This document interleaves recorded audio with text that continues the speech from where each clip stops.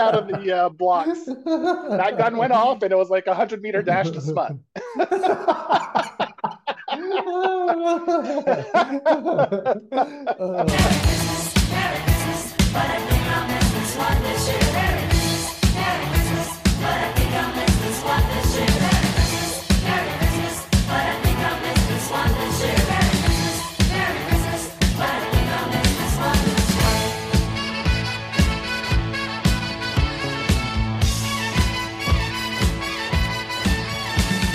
Hello and welcome everybody to another episode of the End Podcast, where we like to talk about films and we like to talk about TV shows and comics and sometimes music, and sometimes we just talk about feelings because we're modern gentlemen. Now, usually this is where I'd say welcome on board to my regular co-host Tim. However, Tim's poorly. But fear not, dear listeners. It's a Joe episode. It's going to be silly. I hope I do a good job. Good. I hope I do a good job filling in for Tim. Well, we were supposed to be the three of us, but Tim fell a little under the weather. And we decided to record anyway because we have a pretty full schedule, seeing as how it's the holidays and everything. It's a little harder to schedule. So we decided to power on without Tim, and hopefully we'll record an episode that Tim will be proud of and he'll be able to laugh and enjoy listening to. I never get that joy. I never get to listen to something for the first time. Yeah. It's quite funny because when I edit them, sometimes I think, God, this is a good episode. But 9 times out of 10, because when I'm editing, I'm purposefully taking out the bad bits, or the clumsy bits, or the stutters, or the word repetition, or the ums and ers. So by the nature of that, I'm focusing on all the shitty parts. And by the end of them, I'm like, oh, fucking hell, is this one even worth uploading? And then they always are, Joe. They're always good. Yeah. I know there was one you edited. You were dreading editing. You didn't think it was going to be good. And I listened to it, and I thought it was a very good episode. So there you go. That's because I'm good at editing. Yeah. It was 2.5 hours, that one was. And I thought, God, I can't. I felt the enormity of the task. And because I hear things now when we're actually taping, little foil boys or idiosyncrasies of people. And it's almost like I have this mental ticker, like a bouncer outside a nightclub checking how many people are coming in. And then I'm kind of like, nope, we're at capacity. Nobody else can. That's it. No, yeah. Well, except for maybe you, because you're hot, so you can go in. Yeah, Joe's allowed to keep talking. Joe can talk. Everybody else, we've got no space. Yeah. So how have you been this fine week? Well, considering the eventualities of the last month or so, it's been pretty plain sailing. So Joe had this splendid idea that why don't we? What everybody says is Die Hard, a Christmas film. It's not. It's just a film set at Christmas. At Christmas. So Joe said, why don't we all choose one of our favorite films that's been set at Christmas that isn't really a Christmas film? My mind immediately went to Iron Man 3, but I've got a little bit of a superhero hangover from the events of the last couple of years. And in actual fact, last weekend I rewatched all of the post-Endgame Marvel films. After doing that, did you have to schedule an appointment with your therapist after watching those movies? Yeah, I did have a bit of a tough time thinking about it. Yeah, I never put the two together. Man, yeah, you're probably feeling depressed and down because you watched all those movies back to back. Just stayed in bed wanking all day. It was my body just going, what do we like doing and where do we like doing it? How can we get as much distance between the two as possible? Yeah. Although, to be fair, we did... when I uploaded the shorts of us talking about how superheroes have sex and how comic book sex works, the amount of, I don't have blinds in that window. So I'm looking at after I finish my work, my schedule last week, and before it all went titto with the printer ink, I was really regimented. Did a nice day's work, make some dinner, then edit a YouTube video, and then read some deadly class, and then go to bed and watch a film for this episode. Like Monday, Mhm. Tuesday, Wednesday, I was winning. Life was good. Yeah, yeah.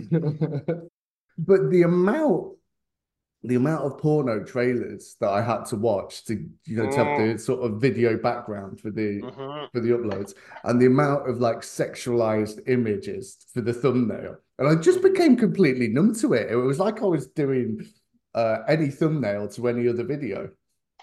Yeah, yeah.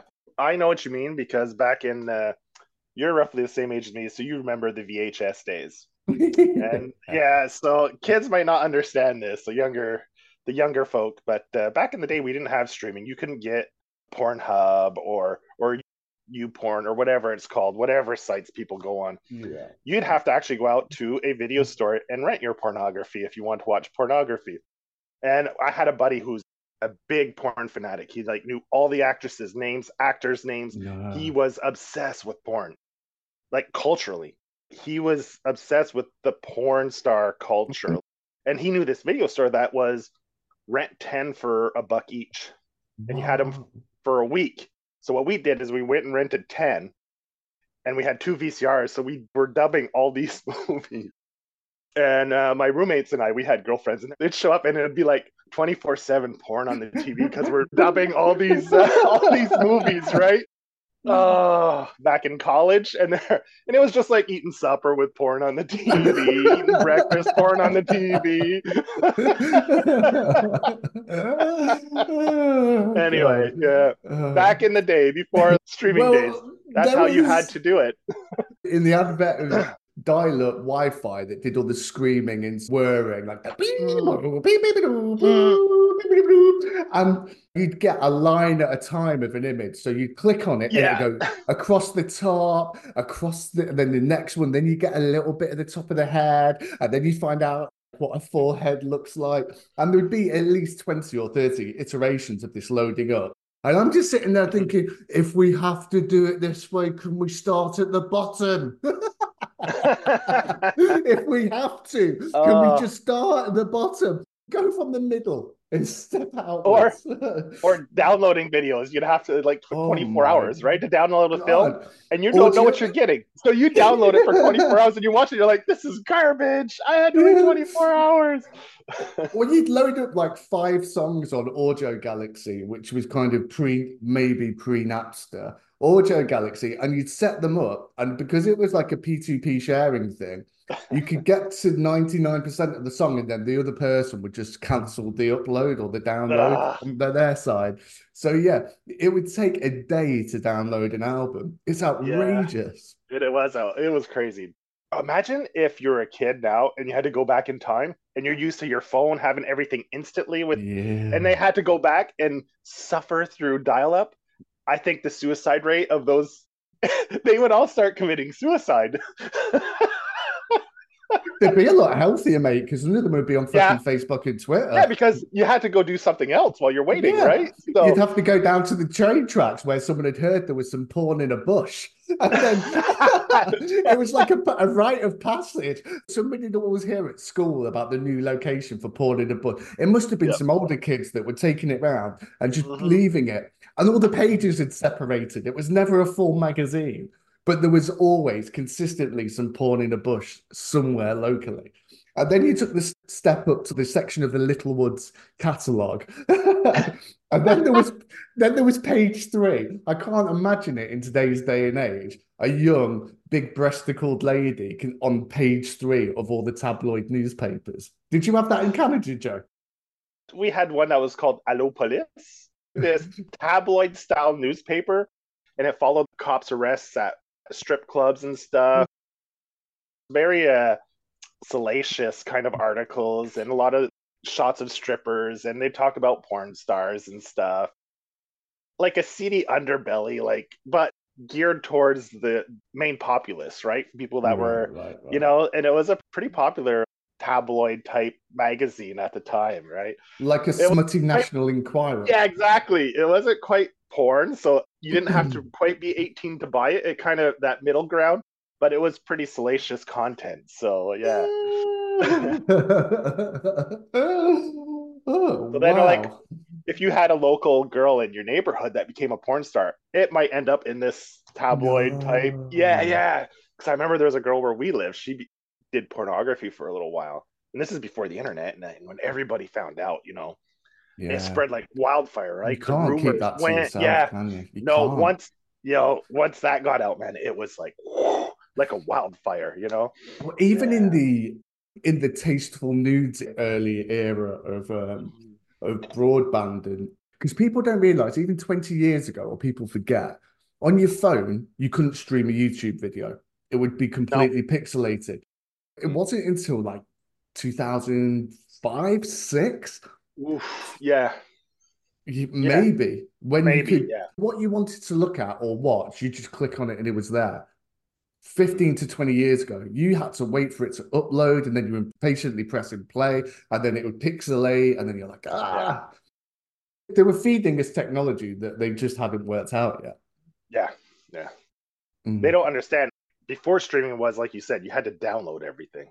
mm. But now with the advent of, like, look at Netflix. It started out as a mail call video rental. They actually offered it to Blockbuster first, and Blockbuster refused it. But Mm. the whole thing about that is, though, with Blockbuster, they must have had a team of people future-proofing though.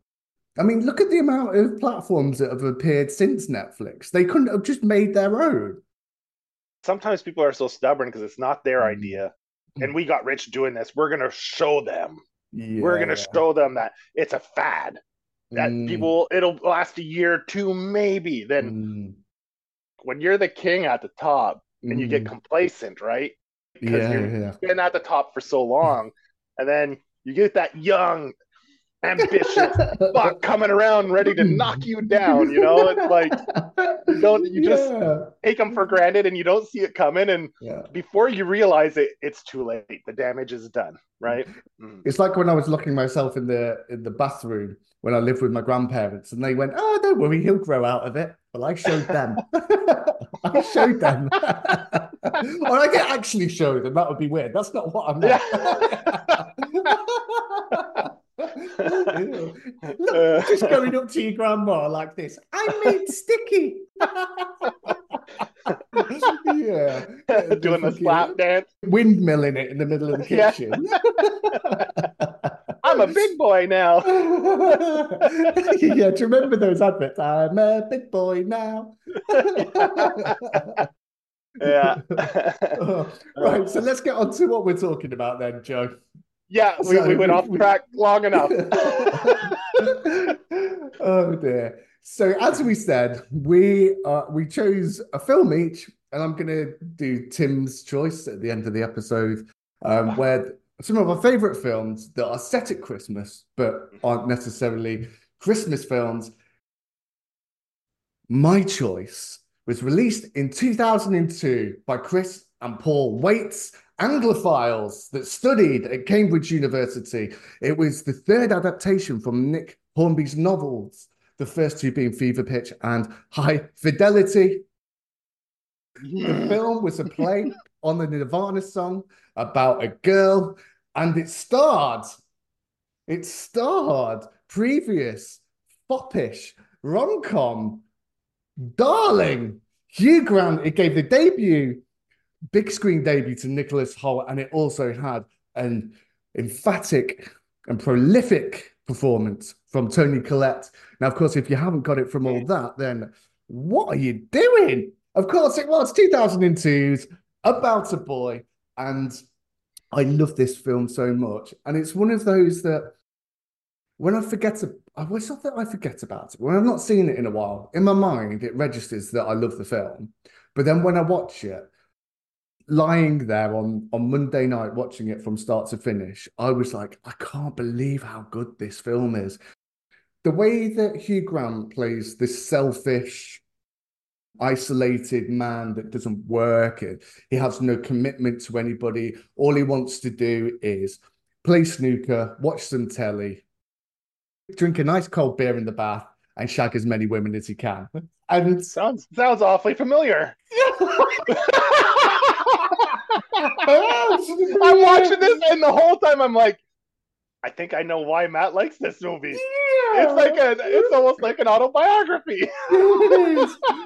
But Joe, but he has to find his heart when a young man, Mm, played by Nicholas Hoult, young yes. Marcus, comes in his life and asks the question, does a man need to be an island? Or maybe sometimes it needs to be a series of islands that are all linked up together. The performance of Toni Collette in this is, if you haven't seen the film, which I'll be very surprised about, she plays a mother, a bit of a hippie, and she has quite distressing mental health episodes, which results in a suicide attempt.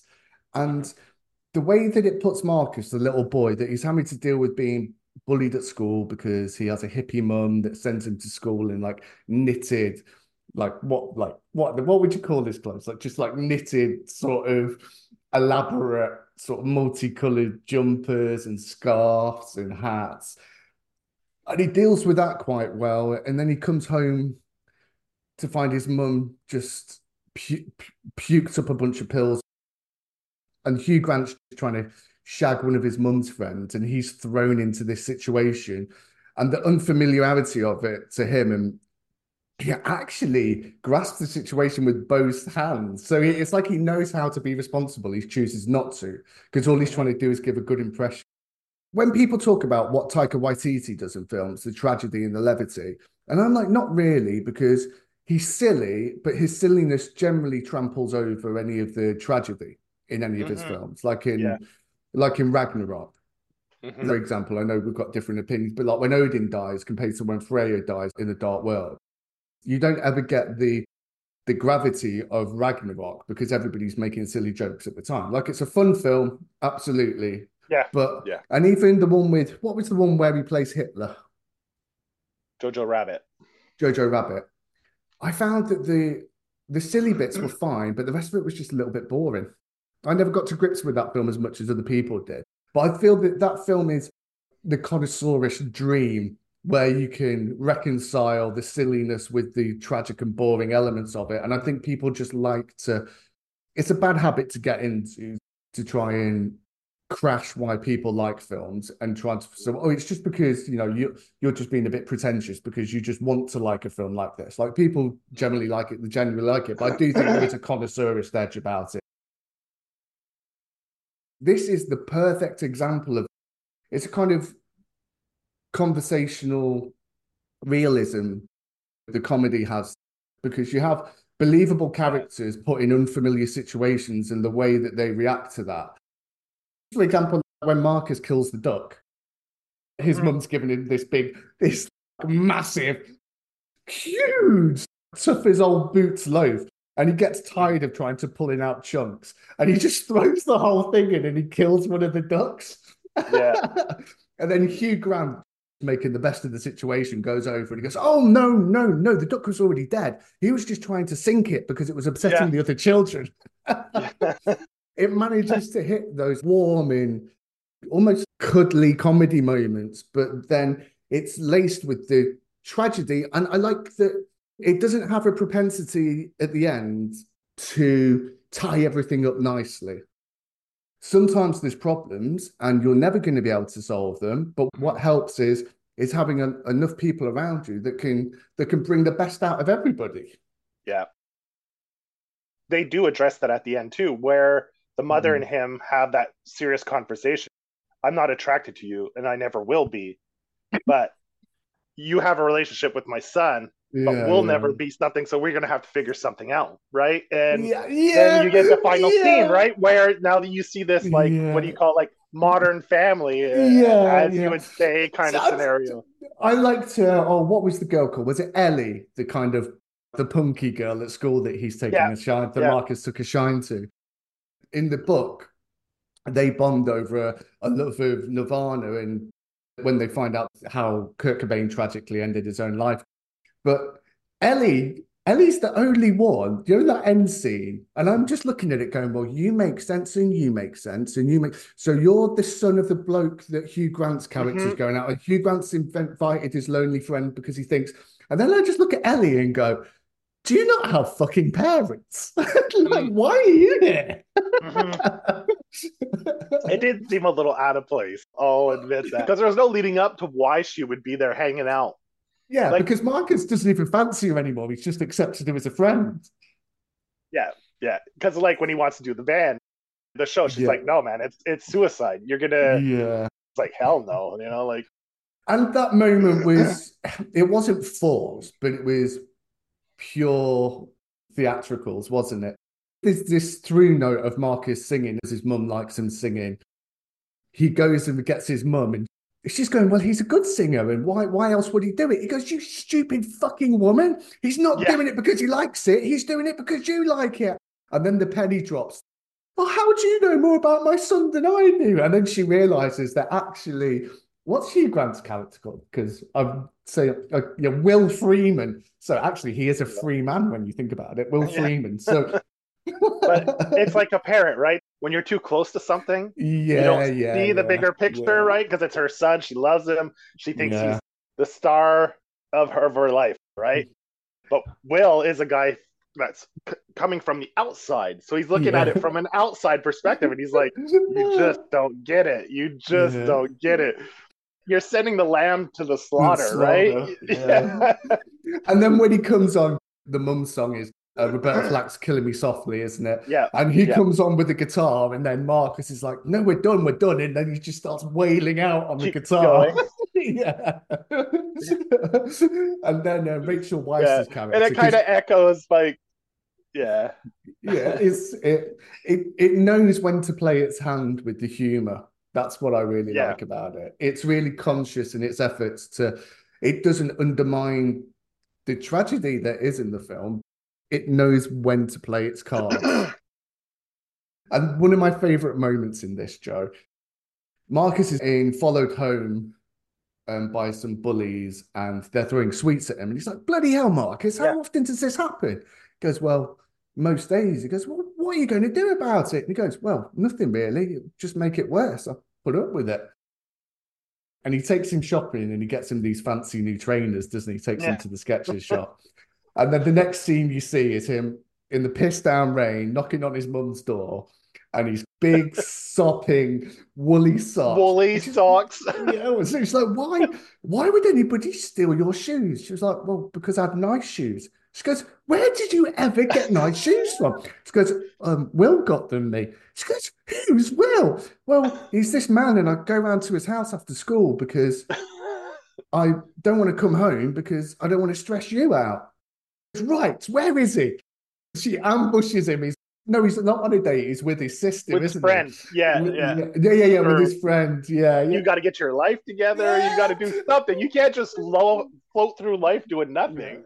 And one Yeah. of my favorite lines in any films are like, "We want you to be our baby's godfather." And he goes, "What, me?" And they went, "Yeah, it will be perfect. You'll have some responsibility." He goes, "Look, she'll probably never hear from me until her 18th birthday. And then all I'll do is take her out and get her pissed. And let's face it, probably try and shag her."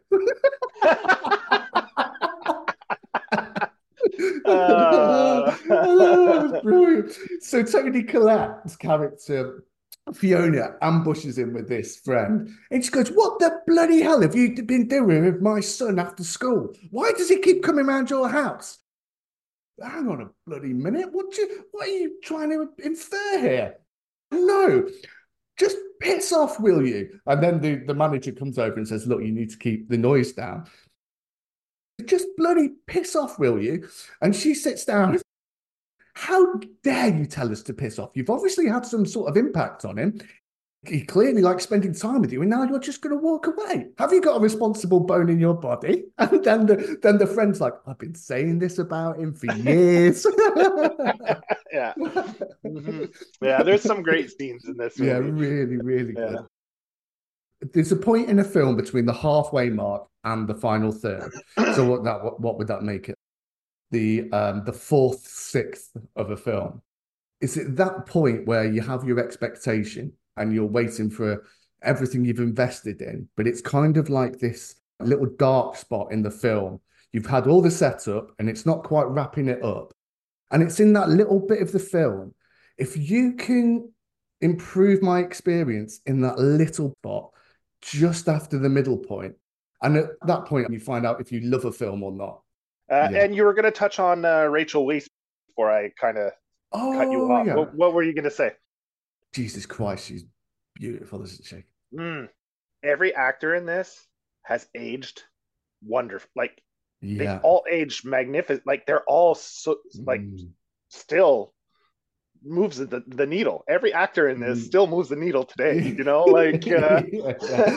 And Brad Pitt turned the role down because he thought he was so implausibly sexy for a man that would have to lie about a kid to get women. No one's going to believe it. it's he's not wrong. I'd probably shag the guy myself, and I'm not even gay. Oh God, yeah, just for the accolade of having done it.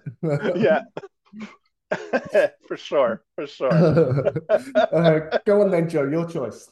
All right, so I was going through my list, and I went with The Long Kiss Goodnight, starring Gina Davis and Samuel L. Jackson, directed by Rennie Harlin, who actually was married to Gina Davis at the time, the director. She was married to the director, written by Shane Black. So this is more or less a retelling of a classic La Femme Nikita. There was another American film where they tried to make an adaptation called Point of No Return with Bridget Fonda, which didn't have quite the same appeal as this one. The Long Kiss Goodnight. I hadn't watched this since maybe when it first came out. I may have even seen it a Me few both. times. I remember back then that scene with the deer that launches this whole story into place is that Mm. accident when they're driving with the old man getting handsy, who's a little drunk, coming back from the Oh Christmas party. yeah, Yeah, yeah, yeah. And then they hit the deer. And after watching this movie, because I come from the country, so we have tons of deer. When you're driving at night, you got to watch it.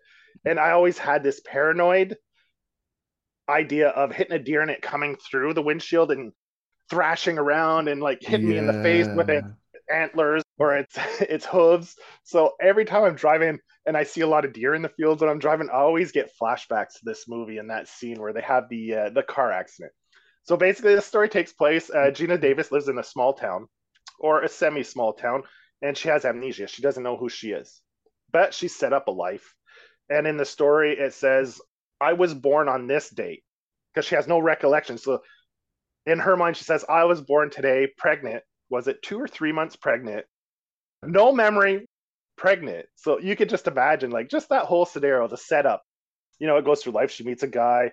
She has a pretty boring, mundane job. Girl next door, a pretty girl next door. And then this accident stirs up the flashback of her previous life. And we know the story, La Femme Nikita. It's an assassin. And I think La Femme Nikita, isn't it like a word that triggers her and she gets her memory back? I don't know, Joe. You never watched La Femme Nikita? No, I've not. No, no, no, Get the fuck out of here. no. I Well, haven't. now, No. well, I think we're gonna have to do it because you have to see that movie. That's a good movie. Yeah. So then that slowly she starts getting her memories back. This triggers something in her. She has a skill set. She's cooking. It's a silly scene. It's your typical Hollywood. Oh, I'm cutting Yeah. carrots. Throws a tomato. Throws a knife at the tomato. Threw into a cupboard with her daughter and her boyfriend there, and like, oh my god, like it's definitely kitsch. It's got a lot of cheesy moments, but it's got some great action Yeah. sequences too. It's very of the time, isn't it? Yes, 1996, I think it came yeah, out, and 96 it's exactly. very, very of the time. And I tell you the thing that stood out to me. This was both ahead and of its time.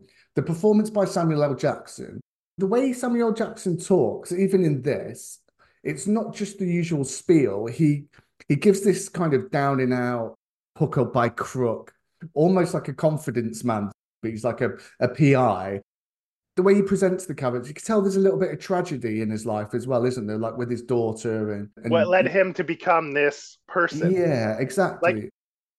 It wasn't just an archetype in the same way that Gina Davis plays Samantha, well, Charlie, isn't it? That's what they call her. yeah, Charlie. Yeah, Yeah. Charlie, that she plays a double faceted lead. So there's clear distinction between the two. And it's not just going through the set pieces and then having maybe a raunchy scene, and then the next one it's like a down moment where she's trying to get her stuff together for the last action scene. However, there are some sequences in this which are kind of cringily of the time. Are you But referring to the skating where she's skating on the pond to go catch the car when they're chasing each other through town? no, no, He I had was time to thinking, strap on skates. oh yeah, And yeah, so yeah, what? yeah. These guys are just driving around that lake, like Yeah. while she's putting on her skates and yeah. I was thinking more of every single scene the husband was in. It was like it was in a Hallmark film.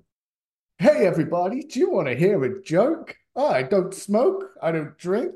I don't swear. God, shit. I do smoke and drink. Come on. It Yeah. almost made him instantly dislikable. Come on. Come on, Charlie. Just get the kid and leave this fucking Muppet to himself. Yeah.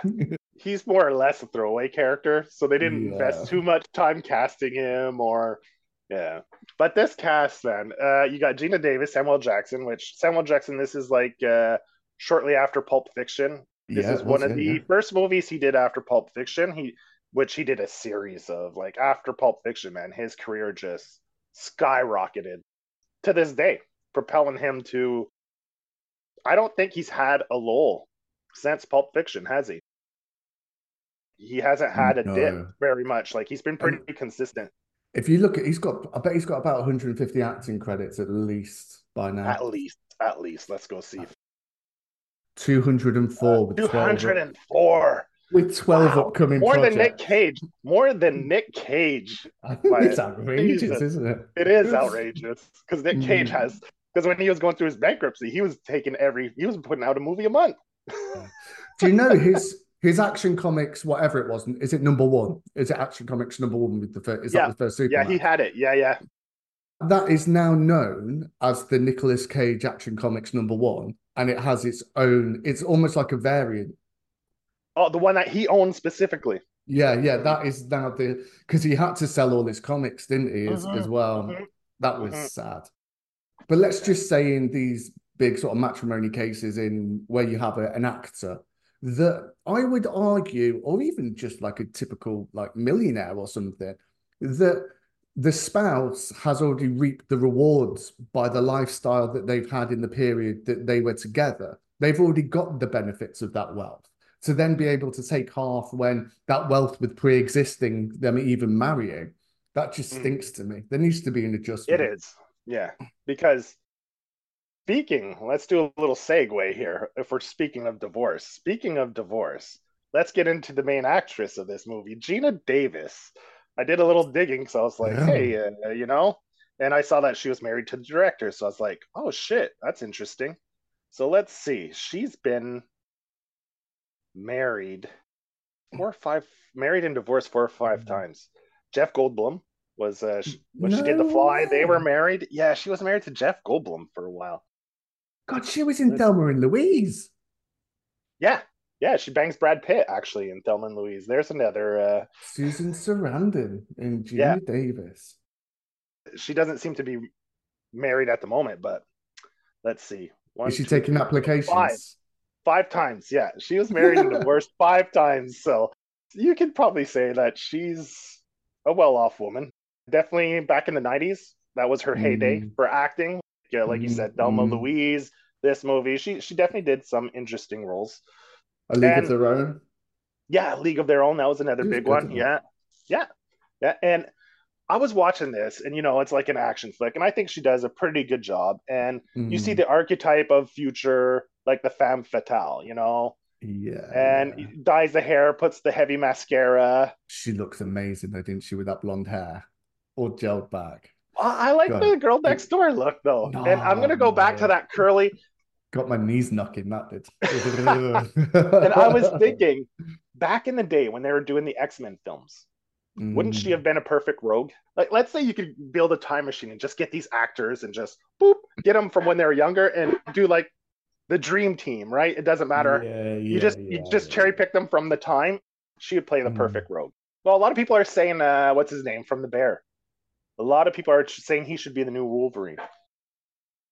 Is he little though? Yeah, he's fairly short. Yeah, Okay. yeah. Yeah, crazy yeah, hair and yeah. stuff. Yeah, What's yeah. his name, Joe? I don't know his real name. He did the American version of Shameless. That was his first. Uh, Jeremy Allen White. yes, yeah. Yeah, I think he'd be good Wolverine because you can just put the weight on, can't you? It's easy And enough done. he's already pretty fit. He's doing that wrestling movie, so he has pretty Iron husky. Claw. So he can put on the weight. And maybe after doing this wrestling movie, they're gonna see him more built and be like, dude, this Mm. dude's gonna be Wolverine. You know who I always thought would be a good Wolverine or Logan after watching The Punisher was John Berthal. I thought his Punisher was more Wolverine than Punisher. With his and the way he yells all the time and stuff, it's more Yeah, savage. yeah. It I always wasn't thought he would. because I think it's the Punisher's calmness that basically makes him so chilling, and he was more of a brutal, animalistic kind of character, wasn't Yeah, I saw more Wolverine in him than Frank Castle's. Mm. he? See, the best Punisher is still Ray Stevenson. Then Ray Stevenson, He yeah, was so good. the imposing physique, Yeah. perfect. Like he's what, Mm. 6'4", 6'6", Well, somewhere around there. yeah, it was. He did 2 months firearms training with the former SAS guy, and he was that good at it. If this was 20 years ago, he'd be made for the Marines. Such a natural with firearms. Yeah, yeah. And there's another actor in this film, The Long Kiss Goodnight. The main villain there, the main antagonist, the pretty boy they cast. Poor It's man's. so bad. Every time I looked at him, he make these faces. I'm like, they just got the poor man's George Clooney. Like the Yes. little looks he gives, the little lines, like trying to be that charming guy, but not pulling it off. It's the kind of, well, I'm just the bad guy. Do you know what I mean? Like, what's your reason for just being so ruthlessly horrid? Well, I'm the bad guy. In Bad Boys, where it was just the guy that wore high-waisted pleated trousers with a black vest. Mr. Smooth, he's the bad guy. He's mean to everybody. You have David Morris in this, and he's always good. She thinks it's her boyfriend, her ex-lover, and she mistaking knowing all these personal information about him, thinking it's because he's an ex-lover, but really he was her target before this tragic event happened to her to make her lose her memory. And you have her handler is Brian Brian Cox, Cox. Oh, who is he's so always good. excellent, He's always great, excellent. isn't The he? first scene Yeah. he was in, because they had him from an angle like straight on, and I'm like, who the hell is that? You got to remember, this was in 1996. Mm, He's aged well as well. You look at him there and look at him now, and he almost looks the same age. almost You the see, same. Yeah, he's yeah, yeah. almost, yeah.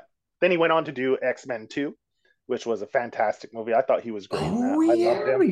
he was Yeah. great. He played Striker? Striker. Yeah. Yeah, Yeah. yeah, So yeah. a fairly solid cast here. So you get some good performances, right? Yeah, it So was actually. Oh, who's David Morse? What do I know David Morse from? he did that film with Bjork. Uh, He does a lot of small roles like this, but yeah, always Hurt very good. Locker, Yeah. House. He was in House for Green Mile. He was in. Hmm. Yeah, yeah, yeah. Here we Very go. solid supporting actor. Yeah. He's the only actor to date to play both Abraham Lincoln and George Washington. Hey. Yep. And I am still to date the only person to have slept on both sides of my bed. It's cheesy. The daughter comes into play. There's a bomb that they put into the truck. Of course, we'll blame it on the Muslims. Oh And yeah, then the truck yeah, like yeah, driving through walls with this bomb attached to it, and you're like, yeah.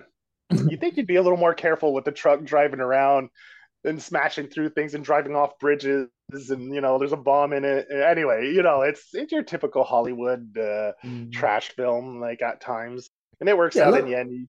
The cabin in the Swiss Alps or something with the helicopter panning out at the end with the family, the happy family. It's got the cheesiness to it and everything. Yeah, So yeah. Yeah, it's Shane Black's good at this sort of stuff though, isn't he? yeah. You know what you get from him, and there is a level of proficiency that you expect. Like I've really wanted to Iron Man 3 since I didn't like it at all when I saw it at the cinema. I thought it was a bit slow and there wasn't enough Iron Man in it, and it was a bit of an anticlimax after the Avengers film. But now I do have quite a soft spot for it. All the Lethal Weapon films as well. He did the Lethal Weapon. Yeah. Yeah, yeah, yeah. You see the action sequences, and they have that very Lethal Weapon-ish, like Mm. snapping necks and Oh, he did The Nice very. Guys as well. He wrote The Oh, Nice that's a good one. Guys. Yeah, I saw that. Yeah, That's a nice. good That was one. a really good film. Yeah, the previous film about a boy, the film High Fidelity, was inspired by the novel. Nick Hornby did a series of novels in the 90s. Fever Pitch was the first one that was picked up. And then there was High Fidelity and About a Boy. So the movies were based off his novel High Fidelity. Yeah, yeah, yeah, yeah, yeah, Shit, that yeah, sounds. I love that. I love the movie and the series, so I yeah. think I should probably go get that book and read it then. He really struck something in the 90s where he was Captured the essence, the moment of the time, kind of, exactly. and Yeah, that's yeah, perfectly put. Yeah, yeah, yeah. yeah. Who is the guy that did Train Spotting and Shallow Grave with The oh, writer Danny Boyle it was in that third Brit invasion of era when the music was had its tendrils into the American into pop the charts, and then Nick Hornby was doing this very sort of communal garden British way of writing. Then you had Danny Boyle that was doing all that kind of stuff. I still can't believe Danny Boyle hasn't done a James Bond film. Shall we get on to Tim's choice then? Tim's choice. Are you gonna go into character method? Like, are you gonna become Tim or? My homage might turn into parody, and I don't think that's fair. Oh, because you don't like that because you're a bit you criticize Watiti quite a bit, so Yeah. So you I'm not saying I would intentionally turn him into yeah parody, but what I'm saying is if I did it poorly, which I expect to do, then yeah right, okay. yes Let's get into Tim's choice. yes Now, this was from 1999, and I think we've all picked films around that era. So I think that probably tells us that the turn of the century was very Christmassy. It was the last film by an notorious director that had flooded our screens for decades upon decades with behemoth blockbusters and insightful filmmaking. This was based on the 1926 novel Dream Story by Arthur Schmeitzer, who was a close friend of Stefan Freund. The auteurist director bought the rights to the film in 1968, and it was originally meant following up his debut, which was a satirical comedy, and it was written for Woody Allen. There were various attempts to get the film started, but dear listeners, in 1999, Stanley Kubrick gave us Eyes Wide Shut, a rather raunchy and seductive tale starring the married couple of Tom Cruise and Nicole Kidman. imagine after hearing you say that it was originally the idea was to get Woody Allen. Could you Mm. imagine that movie? How maybe horrible it would have become compared to this? What was his first film? I'm not the biggest Woody Allen fan, man, to be I'm honest. not. I don't get it. Yeah. Or Doctor Strangelove. Doctor Strangelove, Joe. It wasn't Woody Allen, but it was Stanley Kubrick. Satirical take on war. Yeah, it's undoubtedly Stanley Kubrick is a legend, without a doubt. He did one of my favorite, all-time favorite films. If I had to make a top 10 list, it's there every time, is Full Metal Jacket. That, for Really? me, is a top 10. I love it. The performances in that, the contrast from the boot camp to actually ending up in Vietnam. I mean, I love that movie. That's my favorite Kubrick movie, hands down.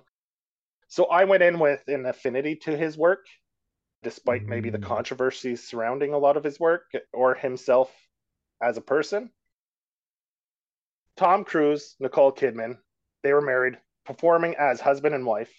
Yeah. This garnered a lot of attention, especially seeing as how their marriage fell apart shortly after this movie was Mm. released. And I think you could see the tension. And that, I think that tension translated onto film, especially that scene where she tells him, laughs at him, and his simplicity, the mean spirit. I don't know. I've been in relationships where alcohol and your relationship as a couple are two things that do not mix well. And I think Mm. that scene captured it perfectly, where they get high after the party and they're a little drunk. and the Yeah, yeah. conversation turns very nasty. And how you take that knife and you twist it, sometimes you can't even control it, right? This movie definitely, without a doubt, captures those intricate aspects of relationships that sometimes you fall prey to willingly or unknowingly. How you can take the most intimate moments and things you know of a person and weaponize them against you because they know every little aspect of your life, right? And they know exactly what to hit you with to really affect you even more. And this movie definitely captures that. You feel it. And I've watched this several times, and this was the first time I've watched it in I don't know how many years. I enjoy it. A lot of people didn't enjoy this movie, but I Yeah, did enjoy it. it wasn't taken very well at the time. They saw it as salacious bump. I've always had an affinity to this film. I really found it a daring and complex film, but I always watched it at face value.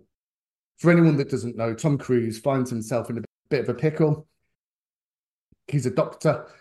Seems like he has a fragile relationship with his wife. They're very flirtatious, knowingly so, but they both seem to accept that that's a part of their relationship. Feels like there is that almost daring toxicity to it, like it's a conscious toxicity. Tom Cruise goes for a bit of a walkabout one night and he finds himself in, by hook or by crook, in this sort of two percenter sex orgy, but he Mm. gets found out and then he's trying to unravel the complexities there afterwards. I like the straightforward storytelling of it prior to this watch. The man that was out of his depth, trying to link pieces together where nothing is as it seems.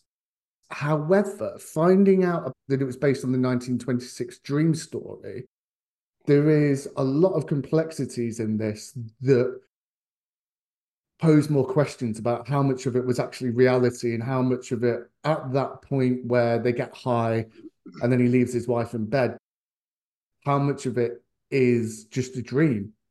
And when you look at a lot of there's a very conscious mise en scène, the way that they arrange the scenes later in the film compared to in the initial moments. It's intentional errors. For example, the way he finds out about this sex party is he ends up meeting At an a old jazz school club. friend at a jazz club, the Sonada Cafe. The bloke gets this password to gain entry and he says, look, I'm going to follow you there. So you might as well just tell me and get a bit of distance between the two. Now, when he goes from there to Rainbow Fashion, which is a costume center, isn't it? But it's not like Yeah, fancy dress, but it's for, masquerade balls and stuff. yeah. Now, when you look at Rainbow Fashion, you have the neon reflections of the Sonada Cafe across the road from it in the windows, but yet he gets a taxi there. So it Mm. implies the disorder of dreams. He tries to retrace his steps and he drives back to the country manor type place, the Yeah. stately home where the sex party happened. On the approach, he goes over the same bridge in the same direction. But when he gets to the house, one side he comes from east, one side, the other time he comes from As west. opposed to when he goes from the Rover or the cab, it's two different. Yeah. Yeah, exactly. And then there is the models in the costume shop constantly change from edit to edit. The actual displays, the mannequins, Mm. they change. They have like a fully formed face or they don't have a face.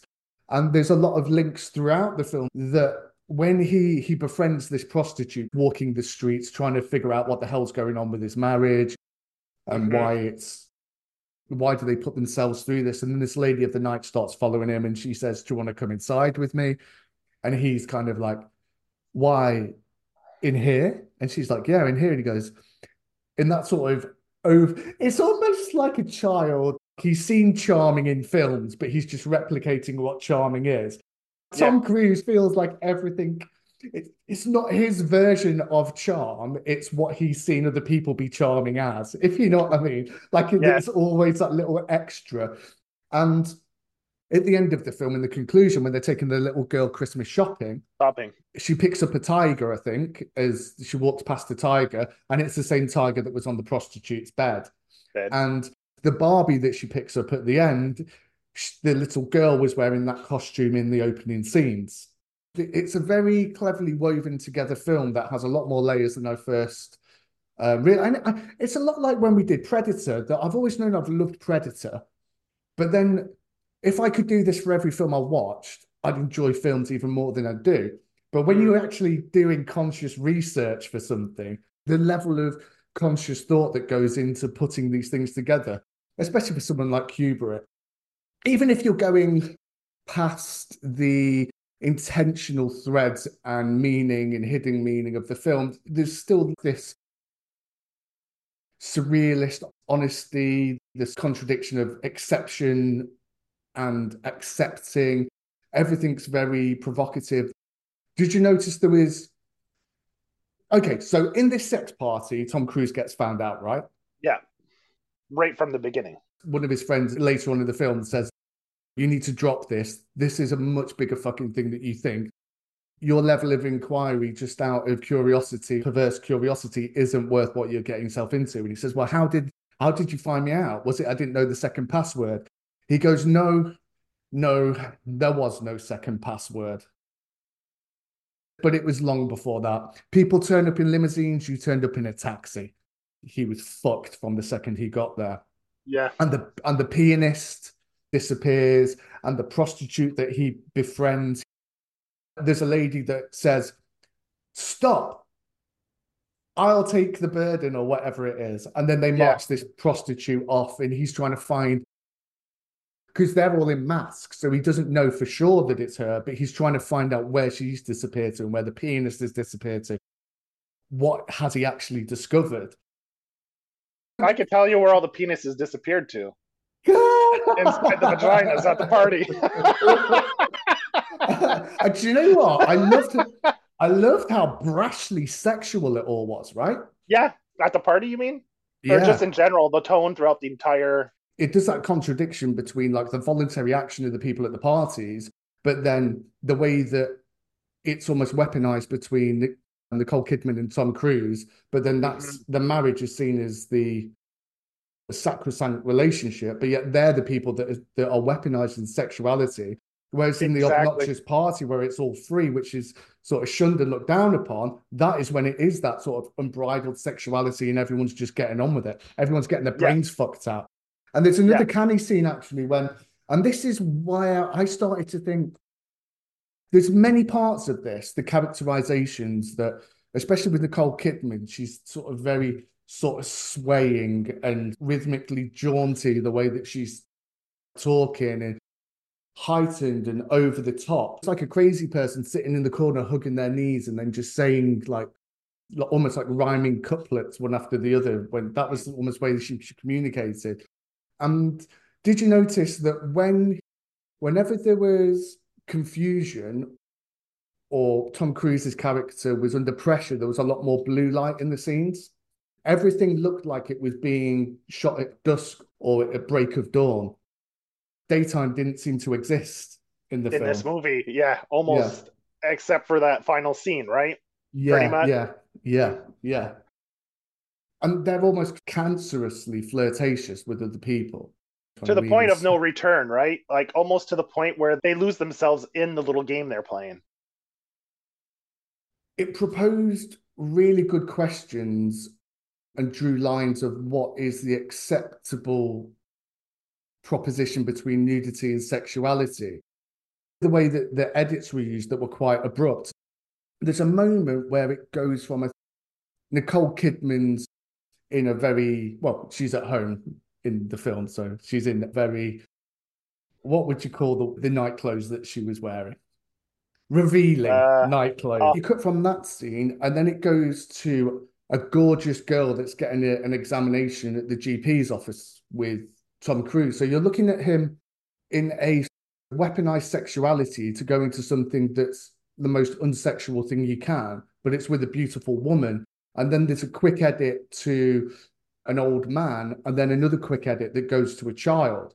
And it's almost holding a mirror up to you as the viewer to say, you were looking at Nicole Kidman in her night clothes, which was in a private moment inside the film, but we in our minds sexualized that. And then Tom Cruise is performing a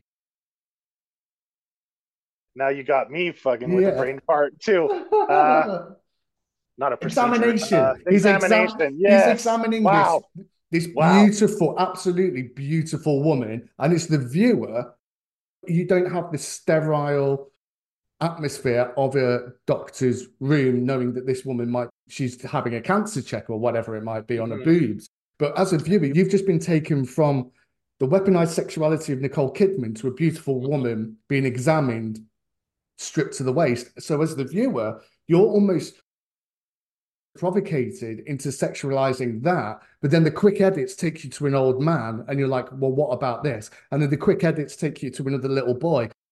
I was almost in conversation with the film as it was going through. Like some of it was for me, some of it was for the characters, and some of it was just for the film.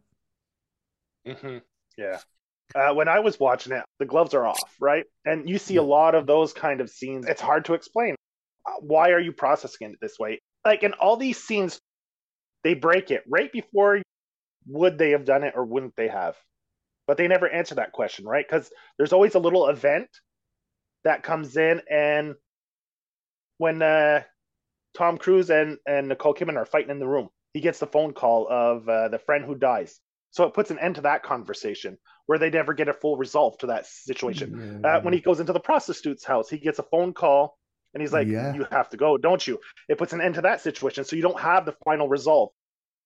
There's all these scenes that kind of get cut. That's like almost like the interpretation of the dream again. It's all incomplete. Yeah, Dreams yeah, don't you don't get a conclusion or a happy or a a climax. conclusion. Yeah, yeah. Yeah. And the Which whole Tom thing, never does. The whole film, I yeah, don't think he yeah. ever does. No, he doesn't. It doesn't. It's quite interesting that you say that because one of the psychological inspections that this film is based upon is something called the shadow, and also the psychological trope of masks and what we are behind the mask. Mhm. But the shadow is basically where we keep all our true afflictions and personality traits, whereas the front of house is kind of the restricted, held back version of ourselves. And yeah, that ties in really, really well with the source material that it was based upon. And I think the title of the movie is well explained at the end with that little conversation, that last little conversation between Tom Cruise and Nicole Kidman, Eyes Wide Yeah. Shut, where we are completely conscious of a situation but choose to be ignorant towards it. And I think that embodies this whole thing where they're going through this. Nicole Kidman's like, let's just be grateful that we have what we have. Yeah. And you see, he's like, what do we do? Nothing. I love you. I Uh, love the choice of scenes in this movie as well. Did this take place in Greenwich Village, Soho? Where did this take place in New York? Do you know? it didn't. It was all made in Pinewood Studios in England. Oh, was it? But the movie itself was supposed to have taken place in New York, though, right? Yeah. Yeah. Yeah. Okay. Yeah. I love the settings, like the little cafe, Yeah. the Really good. jazz bar was cool with the Yeah. lighting, and it's Christmas time, so you get to play off like with the Christmas lights and stuff blurred Mm. in the background, which adds a nice little touch to a lot of the scenes. Let's just round it up then, Joe, and say on each of the films, as we say on this podcast, you can't 7 out of 10 watch or read something. You either read it or you don't. So we'll start with the beginning. Would you recommend About a Boy? Definitely, Yeah, me definitely a too. good flick. Would you recommend Long Kiss Goodnight? If it's playing on TV for free, like and you're doing stuff, leave Mm, it on and watch it in the background for sure. yeah, Otherwise, don't go out of your way to go get it because you might be disappointed. Yeah. yeah. And finally, Eyes Wide Shut. For me, definitely it's a watch. Back in the day when I used to dub VHS all the time, I dubbed this and watched it multiple times when it first came out as a rental. Mm, This is a type of movie that is ageless, right? Regardless. yeah, I'd Yeah. recommend it too. I enjoyed it. I think it's once you dig down into it, it's one of those where it might not be the best film, but it's a really good one to talk about. So yeah, I'd recommend it. I just think because it works on a straightforward sort of noir mystery level, and it also works when you hold it up for more inspection as well. So yeah, I Yeah. really liked it. I like digging into it a bit deeper and finding out. Do you think it was a dream, Joe, or Oh, do you I don't think know. it There's was magical so realism in the film? there's so many ways you can interpret it, right? Is it, Yeah. you know how sometimes you have a night of debauchery and the details are so Yeah, yeah, yeah. incoherent that you make a story out of it? Is it that? Because this Mm, all stems mm. from that night out, that first party where I'm a little drunk and he's drinking, Yeah, and yeah. then, or sometimes you go through a tumultuous time in your life where when you look back in hindsight, a lot of the details get muddled together. Like Yeah, where yeah, events, yeah. you don't recall events in the proper orders, or you're like, oh yeah, that happened before this. And, because your mind is somewhere else. So, the mind plays tricks on you. So it could be a dream, it could be real, and you just don't remember. Because, like they say, when they investigate crimes, eyewitness is the most unreliable Yeah, it piece is, of yeah. evidence you can have. And I Yeah, think it might play into that as well, where yeah, your recollection of things, two people won't see the same the same thing in the same yeah. light, right? So I think it plays on so many aspects, like you touched on. Like, is it a dream? Is it just stress, distraught state of mind the whole time after the reveal of Nicole Kidman saying he could have had me that night if he wanted me? And from Mm. that point on, it creates all these discombobulating aspects in his mind that he's trying to grasp, and then getting thrown into like the prostitutes coming at him and this, and it's just too much for his ape brain to handle, right? Yeah. So I yeah, mean, and we've talked about apophenia as well quite a lot in the recent podcast. The human instinct to see patterns in things. yeah, yeah, exactly. So, Yeah. you know and it always comes back to that scene, right? And it's in Blue, his wife cheating on him, and he always comes back to that when he has Mm. his quiet moments where he doesn't have distractions, when he's able Mm. to stop and reflect. He could just be justifying his own actions as well, Yeah, creating a narrative to justify his actions. exactly. Yeah, it gets so open to interpretation. Depending on who you are and your life experiences, you'll interpret this movie differently based on Yeah. what you've experienced in your past. And it's so open ended that it speaks to anyone and everyone, right? The relationships are messy, man, and this movie definitely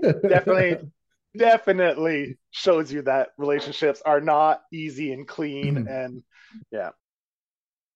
We'll wrap it up there, Joe. Bye, everyone. Thanks for listening. It was a blast. Always a blast coming here and chatting about whatever we chat about, going off on tangents and everything. So I hope you guys enjoyed the episode, and you know, tune back in for more later on as things Yeah. drop on Spotify, YouTube, wherever. Apple, what is it? Well, it's quite Apple, funny, yeah. Apple Podcasts and also yeah. Google. I managed to find my login to Google the other day, and we've had one episode listened to for the lifetime of the podcast. I'm like, yeah, that's why I remember now why that's why I lost the password. But by the time this is edited and uploaded, you'll be able to find me on Joe and Johnny's YouTube channel, which will have been yesterday when this is uploaded, for the final part of Part Deadly four. Class. Yeah, I had a wonderful time going through that, one of Johnny's favorites, and I would say one of my favorites now as well. So go and check that out. You go on YouTube and search for graphic vandalism, and it's the Sunday Spank Deadly Class Part 4. And if you're only hearing about it for the first time, then go, what's wrong with you? Go and try and listen to the first 7.5 hours that we've done on it.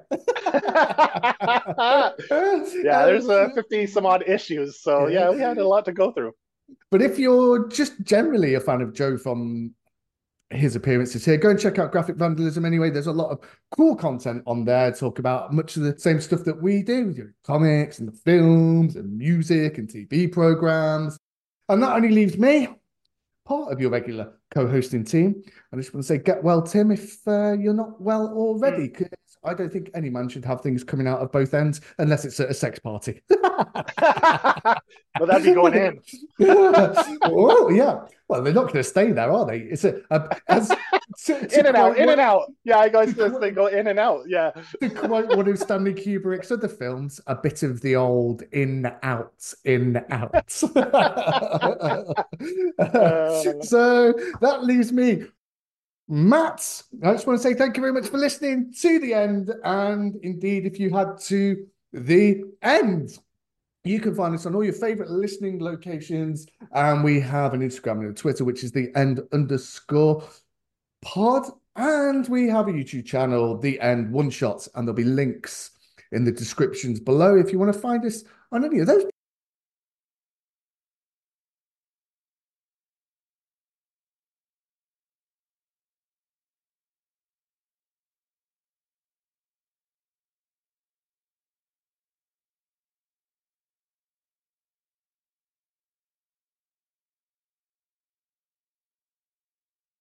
Merry Christmas and happy holidays, everyone.